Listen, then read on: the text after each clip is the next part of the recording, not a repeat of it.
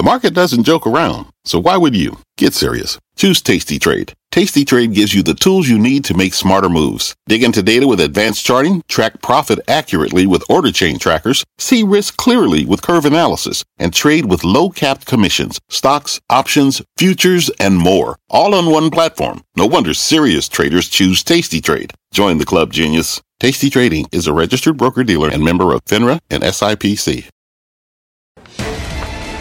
Fast Money starts right now, live from the NASDAQ market site overlooking New York City's Times Square. I'm Melissa Lee. Our traders on the desk are Tim Seymour, Brian Kelly, Steve Grasso, and Guy Adami. Check out shares of FedEx. The stock is sinking after hours. After the conference call is kicking off in about 30 minutes, we'll tell you the most important things to watch. Plus, the streaming war is heating up. Netflix fighting back as Apple gets set to launch its streaming service next week.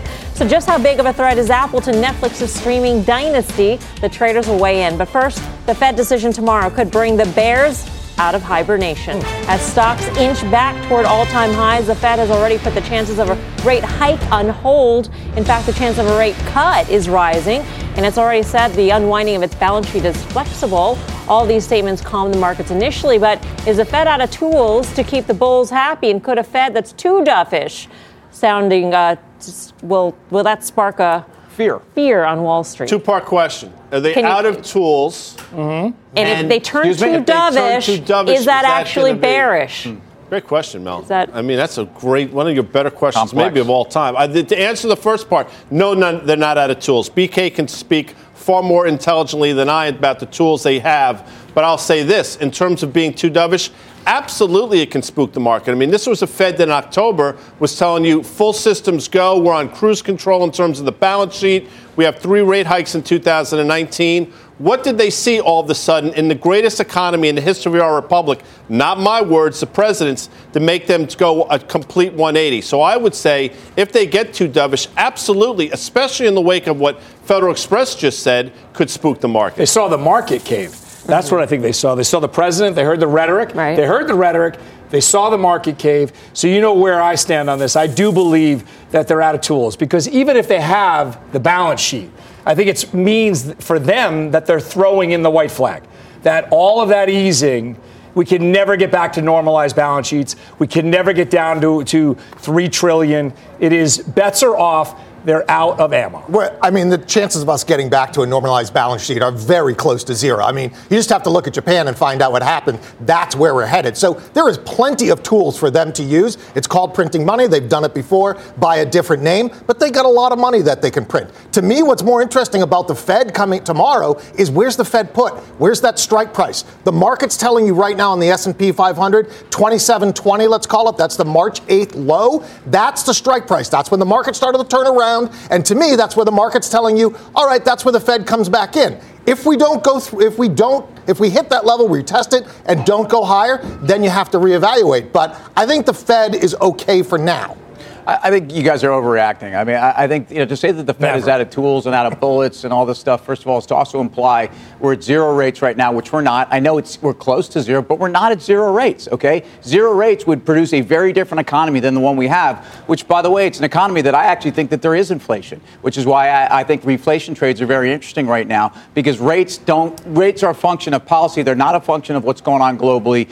And Guy brought up the president. And look, we all have to ask the question. It may not be a markets question, but ultimately the markets will respond to this. Did something change in the Fed's pivot that was data related, or did the Fed change? And why did the Fed change? Mm-hmm. And I think you can look around the world. You can look at Europe. You can look at Europe that basically Germany went into recession 2 quarters in a row. China, PMIs finally, after 2 years of going sideways and not being that big a deal, really have decelerated. So there's a rationale for what the Fed did. Even I would admit, I think it was extraordinary, the change in rhetoric from October to where we were in mid-December. And maybe the question now is, having gotten FedEx's quarter, which was for the fiscal third quarter, it was weak, the outlook, they cut their outlook for the second time in 3 months. In 3 months. Is that the new data point? Is that going to be at the vanguard of the data points that the Fed is going to digest in the next couple of months, which will cause them to pivot even maybe to be more dovish, if that's even possible? I'd say 95% of the people disagree with me. I don't think the Fed should be looking at, corporate guidance, FedEx guidance, Apple's guidance a couple months ago.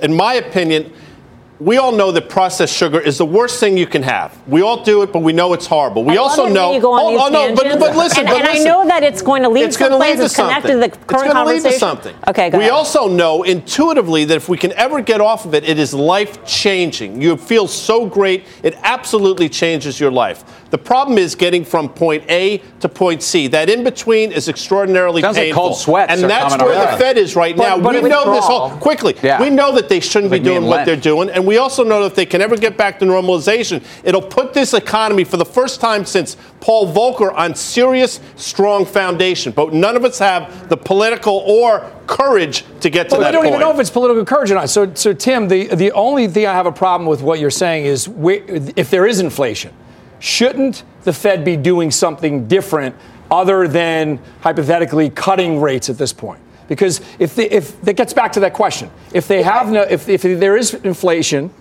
they are running out of bullets, and they only have 2.5% to play with if it starts to actually creep up. So, look, I don't think we have runaway inflation, but I think we have to fight deflation. I think that's what the Fed. So they're not hypothetically cutting. What you're saying is implicitly cutting by not moving forward with an aggressive tightening policy. I would agree with that. I think ultimately we have a dynamic here where Guy talked about the financial oppression that the Fed has ushered on the world, and I would argue this is since long-term capital. We could have a whole show about this, and it wouldn't be enough. But the market we have right now is a market where the Fed is going to continue to be a Fed put. And by the way, it's not how I felt until somewhere in mid-January when the Fed really confirmed what they started to give you some detail on earlier. So bottom line, this is for the market to, I think, continue to have pain trade higher. I'll go back further than you. I think it's the 87 crash when they cut rates and said the Fed put is there. But that's why the market's pricing in a Fed rate cut by December of 2019. It's still at 27% probability. It doesn't mean it's going to happen, but up from 2% just at the beginning of March, to me, tells you everything you need to know about this market. Investors are telling you the Fed is going to be dovish well into 2019, possibly into 2020, and the fact that the stock market has risen on that news tells me that's what the investors want, which is crazy. Doesn't that mean how we started the show is are they out of bullets, or the second part of that question, does the dove bring out the bear? And at a certain point, you have to say the ECB, everything that they did, everything the Fed has done, it really only paid off for X amount of years, and now we're left with a shorter stash of ammo and bigger problems. Maybe the market where it is right now, no one is saying. But you always say, and I agree with you, it doesn't matter till it does. Right? So we'll get information in the next 2 days to find out whether it matters. If the market sells off on FedEx and the market sells off on a too dovish Fed, then we might have a problem. But if the market rallies tomorrow and we have bad news from FedEx, in spite of that, that's an unbelievably bullish sign just from a trading perspective. Look,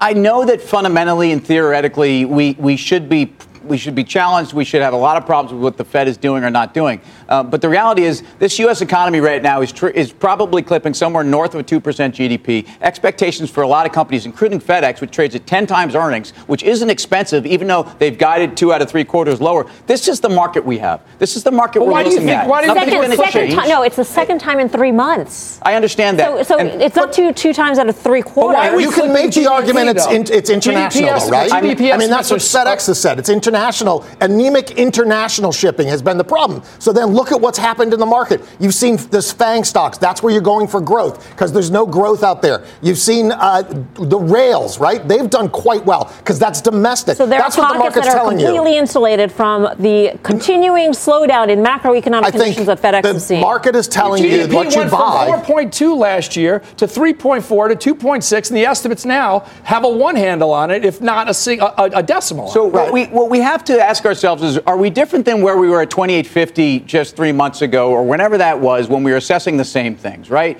Ultimately, we were assessing those things in the context of a trade war and a Fed that was more bearish or more hawkish, and that took us down to 2350, wherever we went.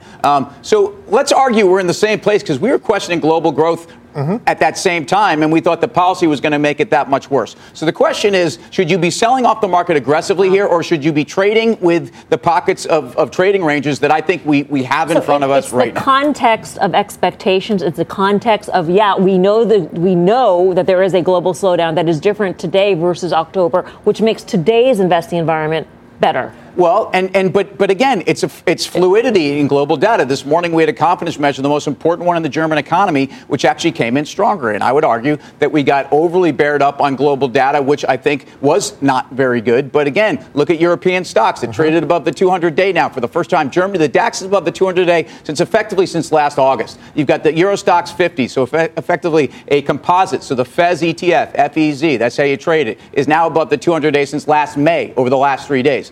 This is telling you that the market priced in a lot of really bad news, and on some level, relative to itself, the delta is pretty good. Yeah, to Tim's point, it's lousy in Europe, but the rate of change is getting better. So although it's lousy, it's not getting as lousy as quickly, I guess is the best way to put it. But in terms of our market, what does it mean? And again, I'll say it for about the 50th time. I've thought the S&P is going to roll over for quite some time. I never thought we'd revisit the levels we're at now. But if you just go back and look where we are, and go back probably September, October, and look where we started to break down from, it's pretty much the same level. So I would submit with a VIX that was just around 12.5. I mean, to me, that is a sign that complacency is far too great. Everybody believes the Fed has their back. I'm not so certain. So why not use that to buy insurance today, right? Listen, we're talking about a lot of different things. We don't know what Powell's going to say. We don't know what's going to happen with the semis. But with a VIX at 12.5, 13, I think is the last I saw it, why not buy some puts against your portfolio? Give yourself kind of both options. You don't need to be a crazy trader. You just buy insurance when you can, not when you have to. Right. Coming up, as we mentioned, check out shares of FedEx. The stock is sinking after reporting disappointing earnings, taking down its full-year outlook. The conference call is about to kick off. We'll tell you what Wall Street is watching for. Plus, it is a streaming battle for the ages. Netflix snubbing Apple as it gets ready to launch a competing streaming platform next week. So which stock will come out on top? The traders weigh in. And speaking of streaming, Google launching its own streaming gaming platform. We will tell you which of the video game stocks could be the biggest winners and losers. We're live from Times Square in New York City. Much more Fast Money right after this.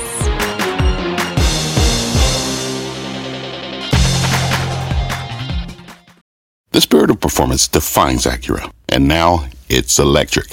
Introducing the all-electric ZDX, Acura's most powerful SUV yet. While what powers their cars may change, the energy that makes Acura never will.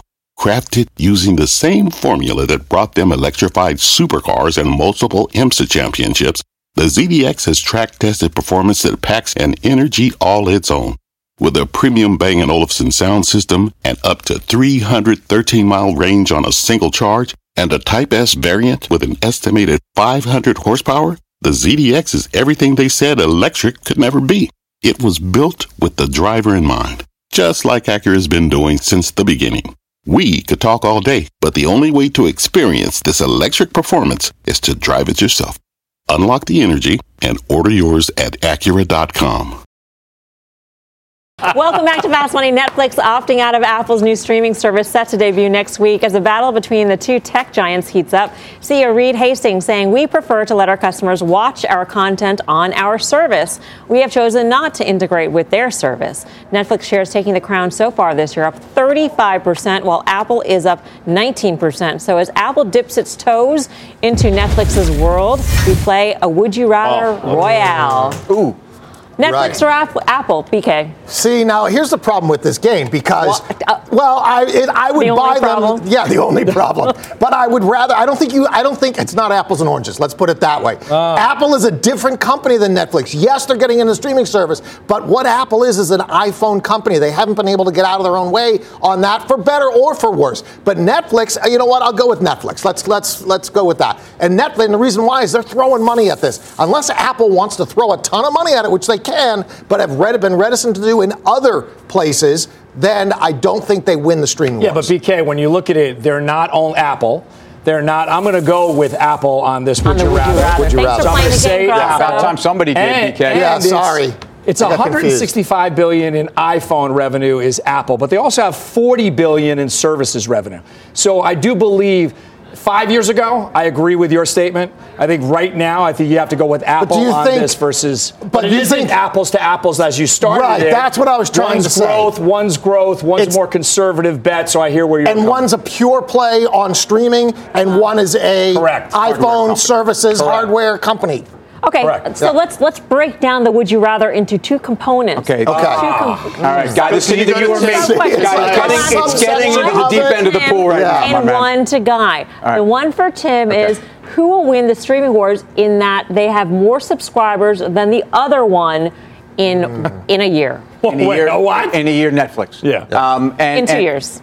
In 2 years. 1 year is too easy. Probably Netflix. Okay. How many years before Apple is the right answer? Well, but I'd like to answer the question back to. I'd like to have been given the early part of the game where I just say, I would much rather Apple, and I would much rather Apple for a couple of reasons. Apple, as BK pointed out, is a hardware company. They're not a TV golden boy. This is going to be, it's going to be an app on your phone, and it's going to be essentially a conduit from which you can watch other people's content. Apple has no content right now, or they're developing some. But the bottom line is this is a story about where Netflix, to me, has enormous competition. So we know about Amazon, we know about Hulu, we know about Disney, we know about all the over-the-top options, and now we've got another major player. Again, I do think Apple will monetize this, and I don't think there's going to be anything exciting on March 25th other than look down at your phone, you've got an Apple TV app. There it is. Click it. They've also got a lot of cash they could potentially spend in terms of boosting their if they want to. If they wanted to, in terms of But just look at But go ahead. Their history of these things. Remember Beats? It was supposed to revelize the music industry. I mean, who uses Beats? I've never heard of them. I have a Zoom. Maybe I can put my Beats on my Zoom. Exactly. They don't have a history of it. You meant revolutionize. Yeah, revelize it, whatever. Revelize, revolutionize. Speaking's it's all the hard. same amongst friends. Okay, here's the twist. Oh, come on. So it's. Would you rather? Netflix, Apple, or Disney?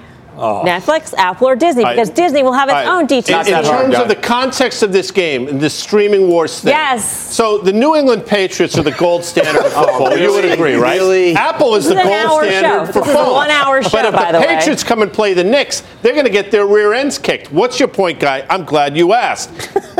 Apple and Disney can't skate in Netflix lane. They have a 10-year head start, and Reed Hastings is so far ahead of the curve that they're never going to get it done. Apple should have bought Netflix 7 years ago, like we said on this show a number of times. So in the context of your game, Netflix. So Netflix is going to burn spend $4 billion on content this year, while Disney arguably has the best content out there, or maybe it's now AT&T, Time Warner. I don't know, but this is a company that's got a lot of debt. It's a company that trades at a ridiculous multiple. You still want to own that in the context where competition, which we've known about for years, is truly closing in. The pocket in your New England Patriot backfield is collapsing. Pocket is collapsing. I even kind of understand that. But it's a good thing that Reed Hastings has pocket presence, and he'll stand in there until the last possible second. So I understand what Tim is saying, but Disney and Apple are so far behind in this war, they're never going to catch Netflix. And I say never. I never say never, but in this case, I'm saying never.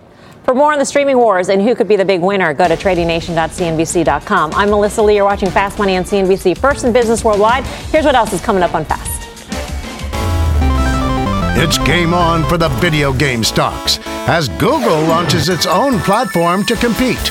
We'll tell you who the big winners and losers could be. Forget about the flowers and forget about your jewel. The Golden Gate City could be about to wage an all-out war on the vaping company. We've got those details. Much more Fast Money after this. Every day, thousands of Comcast engineers and technologists put people at the heart of everything they create. Like Oluseyi, a Comcast engineer who grew up bonding with his dad over sports. This inspired him and his team to create AI Highlights technology that uses AI and machine learning to detect the major plays in a sporting event. So millions of fans have a way of catching up on their favorite sports. Learn more at ComcastCorporation.com. What does it mean to be rich? Is it having more stories to share or time to give? Is it being able to keep your loved ones close or travel somewhere far away? At Edward Jones, we believe the key to being rich is knowing what counts. Your dedicated financial advisor will take a comprehensive approach to your financial strategy to help support what truly matters to you. edwardjones.com/findyourrich. Edward Jones, member SIPC. Welcome back to Fast Money. We've got an earnings alert on FedEx, a delivery giant, falling in the after-hour session to the tune of about 5%. Let's get to Kate Rogers back at headquarters. The conference call is about to get underway. Hey, Kate. Hey, Melissa. That's right. You said it. FedEx stock falling in the after-hours trade here. The company missing on the top and bottom lines and again cutting its guidance due to concerns over global trade growth. CFO Alan Graf said in a statement, slowing international macroeconomic conditions and weaker global trade growth trends continue as seen in the year-over-year decline in our FedEx Express international revenue. Now, this is similar to what happened last quarter when the company lowered its guidance and the stock took a tumble. You can take a look at its 6-month performance in this chart up on the screen. Now, last quarter, Fred Smith, the chairman and CEO of FedEx, said that while the U.S. economy remains solid, the company's international business had weakened during the quarter. Graf also said last quarter that global trade growth had slowed in recent months, pointing to ongoing deceleration in global trade in the near term, which, of course, is echoed in this quarter's comments so far. Now, on the call, which kicks off at 5:30, we will be watching for any further commentary on global trade as well as comments on the U.S. economy. In a note today, analysts from Bernstein said they will also be looking out for comments on the company's ability to get anything out of its Express business and the ability to put a floor under its ground margins. And, of course, we will bring you any highlights, Melissa, as they come. Back over to you. All right. Thank you very much. Kate Rogers back at headquarters. So, does FedEx management have a credibility problem at this point? Look, I don't know that they do. They should know their business. There's some concern that TNT may be broken. There's some concern about margins. This is the second out of 3 warnings. But let's face it, what has changed so rapidly? And if you look at the chart of FedEx, this could almost be a chart of emerging markets. They had a blow-off top on Jan 26, 2018. And if you followed all the way through to December, they were tracking in line until it fell right out of gas on one of those warnings and also just the rest of the U.S. market. So my point is that I think sentiment in this company, so ultimately, what do you do with the stock now? Sentiment in the stock is terrible. I think this guidance is in the stock. I don't know that it changes overnight, but I get back to we may be at peak earnings for FedEx in the short term, but you've got a trough multiple. Peak earnings, trough multiple. I realize peak may not hold, but this company's cheap. Yeah, there's going to be a time to buy FedEx. I don't know if it's going to be tomorrow. And the reason why is the global economy takes a long time to respond to a quote-unquote dovish Fed or everything else that the stock market has responded to. The stock market's a bit ahead of this. FedEx, before they can get those international shipments up, it's probably going to be a quarter or two. If we, as a pure trade, if this trades up tomorrow, then I'd get more bullish on it. Remember, they're also doing voluntary buyouts for their staff to reduce. Yep. Last time they guided, they also talked about reducing its network, the footprint of its network. Right. And that's costing them money right now. But I mean, when you're shrinking, that's really that should be a bearish sign for the overall market, the overall economy. Right. But we haven't seen it really affect. As Tim said, you've seen FedEx fall apart on a chart, and it's been a counterintuitive to what you would think the market would be doing under this. But I do believe it's not oversold yet, so I don't think you can rush in with FedEx just yet. But I do think that there's not a credibility problem. I think that they're just trying to see how tariffs, trade, China kind of work through it. So I'd be willing to give them the benefit of the doubt before I start talking about management. So to answer your question, I'd say, yeah, I think they have a credibility. I mean, this guidance, so this was the third quarter they reported. They just gave fourth quarter guidance or full year guidance.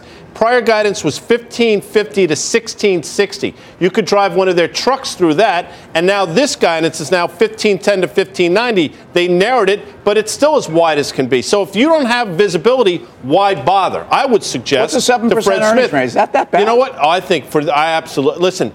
Why give guidance if you don't have that kind of clarity? That's just my view. I think a lot of people get upset when, what is your point? 3 months ago, 2.5 months ago, they gave guidance and they ratcheted it right back down. But there are reasons why it has to be wide. Well, I get your point. I get your point. It defeats the purpose of giving guidance, but they're giving sort of a ballpark figure. Okay, look, that they can't meet either. Someone threw a stick in the spokes of the bicycle wheel of the global economy. Wow, Fred Smith, I think, is one of the best CEOs out there. The fact that this guy is moving on the fly to actually cut costs, actually to bring some minor restructuring in the middle of this doesn't mean that the company's broken. To me, this is a case of think about where we were 9 months ago. Global synchronized recovery. Oh, wow, everything's great. Fed's going to actually have to move and cut 3 times in 2019. Nobody thinks that. Everybody thought that 9 months ago. So you can't tell me that FedEx, which is as leading and economically sensitive of a stock as you have, wouldn't respond to that. All right. Let's get the technical analysis on FedEx as well as the rest of the transports. Go off the charts with Mark Newton of Newton Advisors. Mark, what do you see in this chart here?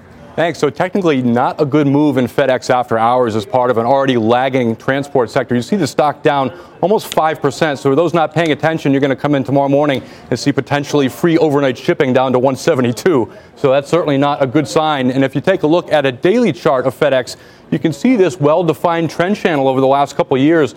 All of a sudden, you see a breakdown into last December. We've seen a 20% bounce, yet this hasn't really recouped the level that it needs to think that this group can really outperform. So you've seen the air freight lagging, the airlines itself lagging on a monthly basis. So this is sort of interesting when you look at a monthly chart. It puts things into perspective.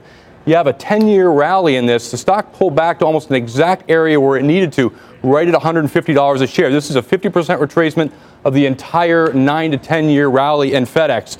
And so if anything, this suggests 150 is really a key level. 167 initially for tomorrow morning. Under that is 150. You cannot get under 150 without damaging the longer-term picture in FedEx.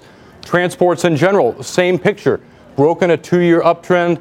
Not a great scene for the transports. They've been lagging. A lot of that is the airlines and the air freight. This really, we were hoping that this could start to push up, but obviously after hours, a move in FedEx is going to be problematic to the scene for this sector in general. What is to like in this group? There is an area that stands out. That's the rails. The rails have acted much, much better. Stocks like CSX, stocks like KSU, for those March Madness fans, no, it's not Kansas State. It is Kansas City Southern. Stock has had a very good move. It's up about 27%. This area in general is going to be very, very important right near prior highs from late last year. If we can get above that, my thinking is the stock should continue to show a very good relative strength and outperform. So I would still bet on the rails. I don't like the air freight as much or the airlines. Technically speaking, Mark, is Dow theory still valid? Oh, I think absolutely 100%. You have to look at things where, does the transports and does the Dow, do they tend to move together? When you look at swing highs and lows, and those are different than really short-term moves that a lot of us, look at on a day-to-day period, but it absolutely should be taken into consideration. The Dow is still very relevant. It tends to move along with the S&P a very high percentage of the time. All right, Mark, thank you. Good to see you. Mark Newton of Newton Advisors. So, now, $20 if you've got the K-State mascot. Oh. Shouldn't do that. It's one of the most obvious mascots in college sports. It's obvious? Really? As in, it's a very redundant mascot. It's everywhere. What do you mean? What do you mean it's everywhere? There are other schools with the same mascot. It's a very common A dog. Wildcat. FYI. Trade school. The more you know. Yeah. So useful. All right, you owe me $20. KSU. Thank you. The Wildcats. All right. So KSU is domestic, but it also goes to Mexico. Mm-hmm. And so when there was the skirmish with Mexico, there was concerns there. But where do you stand? And if you recall, that's a stock that traded. I think it had a 70 handle when at the peak of the whole U.S.-Mexico problem. It's obviously rallied considerably since. If you look in terms of valuation, KSU is probably the most expensive in terms of PE, and it's probably being rewarded for the fact it's probably one of the better run railroads. But you're running into trouble here at this 125 level that you last saw a couple years ago. Quickly with FedEx. FedEx is 37% lower than its all-time high, I think at 225 or something in the beginning of 2018. That's on an S&P 500 that's within a couple percent of its all-time high. You got to start to ask yourself, look, maybe FedEx, is it a bellwether? Well, if it is a bellwether, the S&P is too high. Either that or something's changing fundamentally under their feet.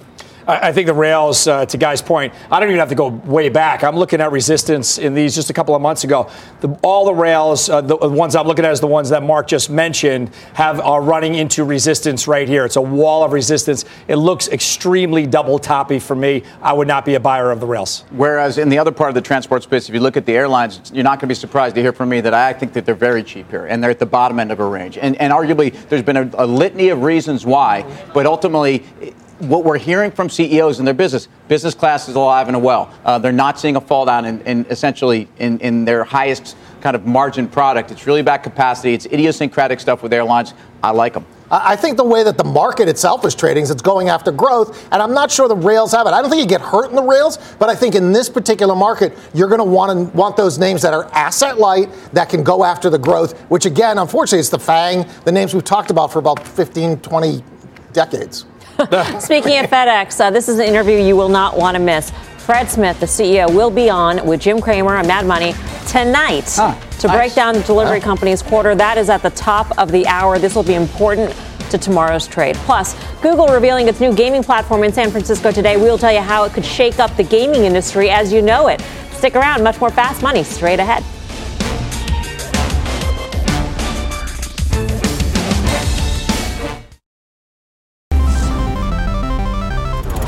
Welcome back to Fast Money. One of the biggest reveals in the gaming world this year taking place earlier today. Google unveiling a new platform many are referring to as a Netflix of gaming that could shake up the video game industry. Josh Lipton was at the Google keynote at the Game Developers Conference in San Francisco. He's got all the details on the tech giant's big gaming bet. Hey, Josh.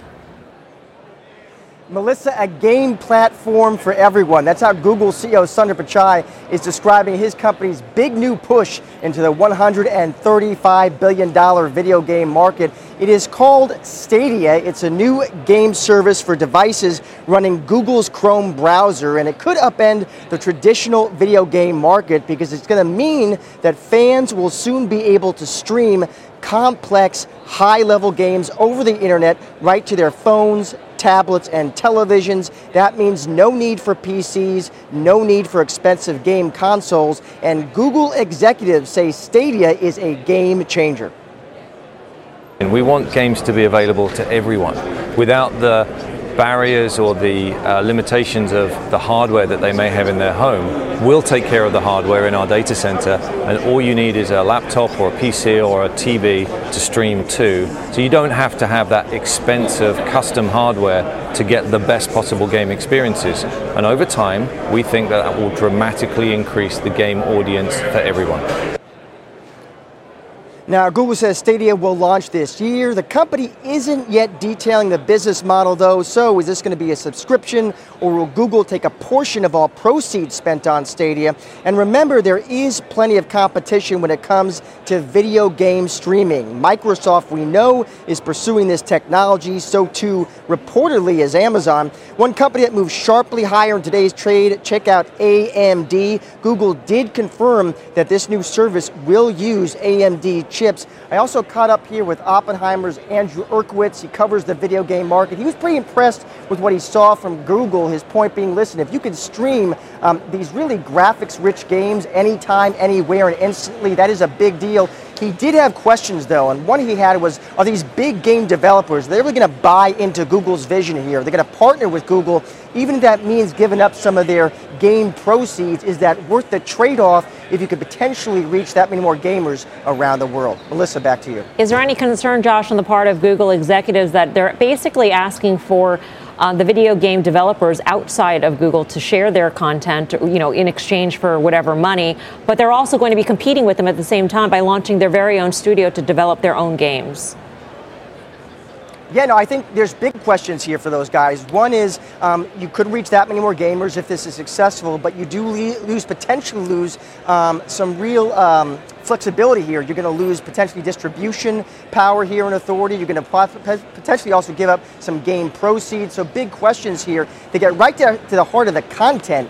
What is the content? What are going to be the killer games that are really going to draw people in? I did try to push Phil Harrison on that point, and he simply said, listen, a lot more about the actual catalog. We're going to have more about that launch catalog later, maybe this summer, he said. They are working with big developers, big and small. I did think on the content front, it was interesting, too. They are going to launch, Melissa, their own studio, so that's a big deal potentially also here. Yep. Josh, thank you. Josh Lipton at the Google Game Developers Conference out in San Francisco. You just said before, it's a big deal. This is a big deal. I think it is a big deal. I mean, I have 4 children, 2 of which are always in front of the television, fighting for airtime. They're on the Fortnite crazy. And I do think this is the way to get in. Google has not been effective at trying to get social into the platform. YouTube has been a screaming success, but I think this will really start pulling in some eyeballs. I really think it's a win for Google. Is it enough to counteract the negative headlines that we see in the press right now about privacy issues? No. But is it something where I think they're building for the future? 100%. And there's been a lot of negativity just in the stocks themselves. So you've had a couple releases already in the first quarter, which were disappointing, frankly, in terms of the growth outlook for companies at one point that were priced for growth. But whether it's EA, whether it's Take-Two, whether it's Activision, they all hit the skids. There's been a major bounce, though, over the last couple weeks in some of them, and even couple months in some others. I continue to like Activision because I just think relative to their peers, they're cheaper. They've got Overwatch, but then they've got Diablo. They've got a couple big titles coming out late 2019, 2020. And it gets back to, with the Googles and the guys providing the hardware, it's really a content game. And what is going on in your pipeline, what's going on in your catalog, and we've talked about this too. At some point, these guys become cheap enough where they are content for a big media company to buy. You know, we were just talking about Apple's TV streaming service, which is going to be launched next week, and you made the comment, Apple is a hardware company. Yeah. Would this have been a smarter move for Apple to do, given that it's a hardware company? No, actually, because that's what they're trying to do here is ultimately reduce a lot of the hardware. The problem they're trying to solve is that you have to buy these multiple consoles and you can't stream it. So I actually love this move by Google. I think it fits right into what they do. They can pull some levers with some other parts of their industry. And I would be afraid if I were, at some point in time, the big gaming companies, because to borrow a line from Jeff Bezos, your profit margin is my opportunity. And that's what Google's doing here. But to use the parallel for Netflix, are you as a studio afraid of Netflix now? I mean, I guess maybe you are because they are competing with original content. Should be. And is that metaphor going to hold for this industry? To answer sort of the tangential question, I think Apple, instead of Apple and Disney trying to fight this land war with Netflix, that I don't think they can win. You know, I think they're better suited to go and look at a Take-Two with 19 times forward earnings, which would probably be a $15 to $16 billion deal. Get into that space because that's, to me, where the tremendous growth opportunities are. Or maybe Google could go out and buy one of those game makers at this point. They're going to launch their own studio. But you're setting up this kind of parallel, which could be going on in the gaming space, where, again, you have the legacy, essentially conduit or distributors with the guys that have content that are the games. And it comes down to what are the games that the kids want to play. And I agree. I think Google, I think this is a great move for Google. I think it's just another lever, as Brian talked about, for a company that has probably 5 different businesses that are north of $1 billion. All right. As Josh had just mentioned, AMD surged today on Google's unveiling of Stadia, the semiconductor company creating custom chips for that platform. Chip stocks as a group, they're soaring this year, but options traders are betting if history repeats itself, one name reporting tomorrow may stop the semi-surge in its tracks. Mike Coe is breaking it down in San Francisco. Hey, Mike. Hi there. So Micron is one of the earliest to report. They're going to be reporting tomorrow, and they're implying about a 6.4% move on that earnings announcement. That's more than the 5.6% it's averaged over the past 8 quarters. But you may remember when they reported last December, the stock was down nearly 8%. And you may also remember that the semiconductor index overall, of which it is a constituent, was down nearly 4.5% that same day. And that may explain one of the things that we saw today, which was more than 3 times as many puts trading in SMH, which is the ETF that tracks the semiconductor index, over calls. And one of the trades that I saw was a purchase of the weekly 107 puts. 1,130 of those were bought for 94 cents. So that's a bearish bet that the SMH is going to fall. And I would point out that for people who are making a bearish bet on it, because the options premiums in Micron are elevated, this actually might be a cheaper way to make that bearish bet if those correlations tend to hold up when we see earnings reported tomorrow. This is how good semis quarter has been. This is going to be the best quarter when they close it out. It's on track for the best quarter in 2 years. In terms of stock performance. In terms of the semiconductor I mean, you think, well, quickly, yeah. look at Micron's gone from 29.5 to 43. I mean, the stock's rallied 15% since the December period we're talking about. Then you throw in like a Xilinx, and Intel's had a decent move, AMD obviously. But you wonder, and Steve will talk to DRAM because he's looking at it now, but you wonder if the move is too far, too fast. And even down to 35, the move in Micron would still be pretty magnificent from the December lows. When Micron jumps and DRAM does nothing but go down, Micron eventually revisits what the trend was in DRAM. So that's what's happening right now. Micron ran, DRAM is still running into the ground. I would say it's a sell signal in Micron. All right. Thanks for that, Mike. For more options action, full show is Friday, 5:30 p.m. Eastern Time. Coming up, check out shares of Altria dropping as San Francisco cracks down on the e-cig company Juul, and the city could be about to wage an all-out war on the company. We'll explain. Also ahead, the CBOE saying goodbye to Bitcoin futures, saying the crypto craze is over, for now at least. We'll bring you all the details. Much more Fast Money still ahead. Welcome back to Fast Money. Check out shares of Altria dropping today after officials in San Francisco announced they will seek a ban on the sale of e-cigarettes in the city. Let's get to Aditi Roy in San Francisco with more on this developing story. Hey, Aditi. Hi there, Melissa. San Francisco city attorney and a city supervisor say the FDA has not done enough to curb e-cigarette use among kids. So they want to crack down on those products in the city. They just introduced a bill which would prohibit the sale of e-cigarettes in San Francisco and also prevent e-cigarette companies like Juul from occupying city-owned property in the future. Juul is currently headquartered in San Francisco on city-owned property, but the company would be grandfathered in should the city approve the bill. However, if the measure passes, it would prevent Juul from expanding its footprint on city-owned property. In a statement, Juul says, "We encourage the city of San Francisco to severely restrict youth access, but do so in a way that preserves the opportunity to eliminate combustible cigarettes." In another development in the space, outgoing FDA Commissioner Scott Gottlieb said today at a Brookings event that he met with Juul and Altria, which of course owns 35% of Juul, and he called the meeting, quote, difficult. Juul had no comment on the meeting other than acknowledging it took place last Wednesday. In response to Gottlieb's comments, one analyst from Consumer Edge says while Altria has levers to pull to manage earnings in the short term, the regulatory risk in the U.S. is about long-term free cash flow, which is reflected in tobacco discount valuations. Melissa, back to you. All right, Aditi, thank you. Aditi Roy in San Francisco with the latest on Juul. Was this a mistaken purchase of a stake in Juul, given the regulatory landscape was so murky when Altria made that 35% stake purchase? Look, there are some people who would say on the other side that Altria timed this to a point where after Juul had been so beaten down by the FDA that they were to get in here and now the pressure's off them. It's not lost on me the irony of San Francisco, which is pushing e-cannabis and all kinds of other things that you can smoke. And you know, really, to me, this is about regulation and where I don't think anybody wants their 14-year-old kids doing any of this stuff. So to push a company completely out of the city, well, frankly, they are legalizing, and California was the hotbed of legalization. It doesn't make sense to me. I own Altria, and I think they talked about the valuation, which is priced in here. These guys have diversified into beer and wine, into cannabis, beyond cigarettes, into smokeless, and it's a cash flow machine. So, you know, we've seen these headlines before. The stock's 36% off the bottom. It doesn't surprise me it sells off. I think if I look at the other side of it. You always look at Europe and the international side. Philip Morris. When you look there, it's always more a liberal approach. You would think that it was a little more easier against e-cigs, against cigarettes, but it's starting to run into technical challenge, technical resistance here. So I think we're getting into a phase where these companies are actually hitting a wall of regulation where we didn't think they're trying to escape it, to Tim's point, and they're running into another one. Isn't liberal approach more regulation? Yes, it is, but usually not in this. I agree with you.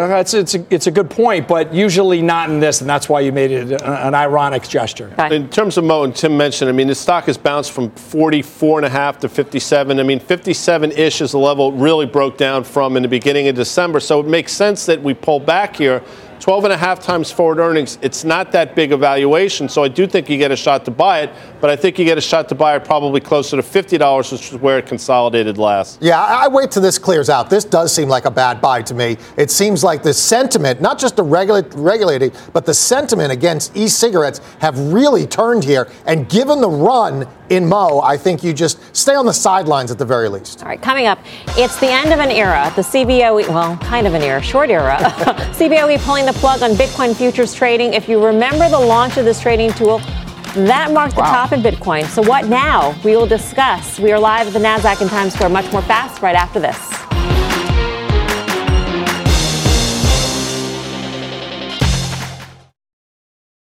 Welcome back to Fast Money. The CBOE announcing it will no longer list Bitcoin futures once its current contracts expire in June. The exchange battling for trading activity with its rival, the CME. The CBOE was the first exchange to introduce Bitcoin futures back in December 2017. And while, by the way, the looks of this chart may have marked the top. Now, all of this comes as Bitcoin breaks above 4,000. So we thought we'd bring the Bitcoin bug back for this part of the show. I like having that. The baller. So if that marked the top, is the end of the futures marking some sort of a bottom? You know what? I think we could look back on this and say, you know what? That was the bottom. There's a couple things that have gone on since the low in December. You've seen the underlying fundamentals improve. At the low in December, Bitcoin was the cheapest it's been since the bear market ended in 2016. We're starting to see address growth. You're starting to see sentiment like this. This tells me that retail traders are out of the picture because these CBO futures were one contract, so about $3,900 versus CME were 5, so that's $20,000. So I think retail is is exhausted, you're starting to see sellers being exhausted and institutions come in. Fidelity is a catalyst coming up in Q2. I think all those things combined, we might look back and say, you know what? In the 3,000s was a great place to buy Bitcoin. The thought, though, is that when this product launched in December, that this would be a way for institutions to come in as well. Yes. And that never came to bear. No, institutions were a lot slower than we all expected, right? But the other part of it has been there are other avenues that have come along for institutions. Custody has got much better. So institutions can actually buy physical Bitcoin. Both the lending side and the other side, the shorting side of Bitcoin, has gotten more robust. So there's less of a need for these futures contracts at this point. What about cannabis as an alternate investment too? When you look at these charts, I know everyone says that they don't take one from the other, but whenever I look at the charts, yes, it used to be gold and Bitcoin, and now when you look at the cannabis trade, the money that's flowing in there on a lot of these desks could have been flowing into Bitcoin as well. Up next, final trades. Final trade time, Tim. Google with gaming or just a valuation that makes a lot of sense here? I'm long. Google. Speakers. If the Fed tomorrow says they're going to let inflation run a little bit hotter, I think you buy the banks, XLF. Steve. Lennar. I think it was being sold today as a hedge against Powell tomorrow. Lennar, look for green. Key. A lot of tonight's show. I mean, so much. We surrounded so many things tonight. By the way, it's great to have you back. Joe did a nice job last night, but he is not you, and I'm just bringing that up because we have a few minutes. Symantec's either going to fail miserably here or break out to the upside. I bet on the latter. See you back here tomorrow at 5 for more Fast Mad Money starts right now. What's on the horizon for financial markets? At PGIM, it's a question that over 1,400 investment professionals relentlessly research in pursuit of your long-term goals. Specialized across asset classes, but united in collaboration, our teams provide global and local expertise. Our investments shape tomorrow, today. Pursue your tomorrow with PGIM, a leading global asset manager.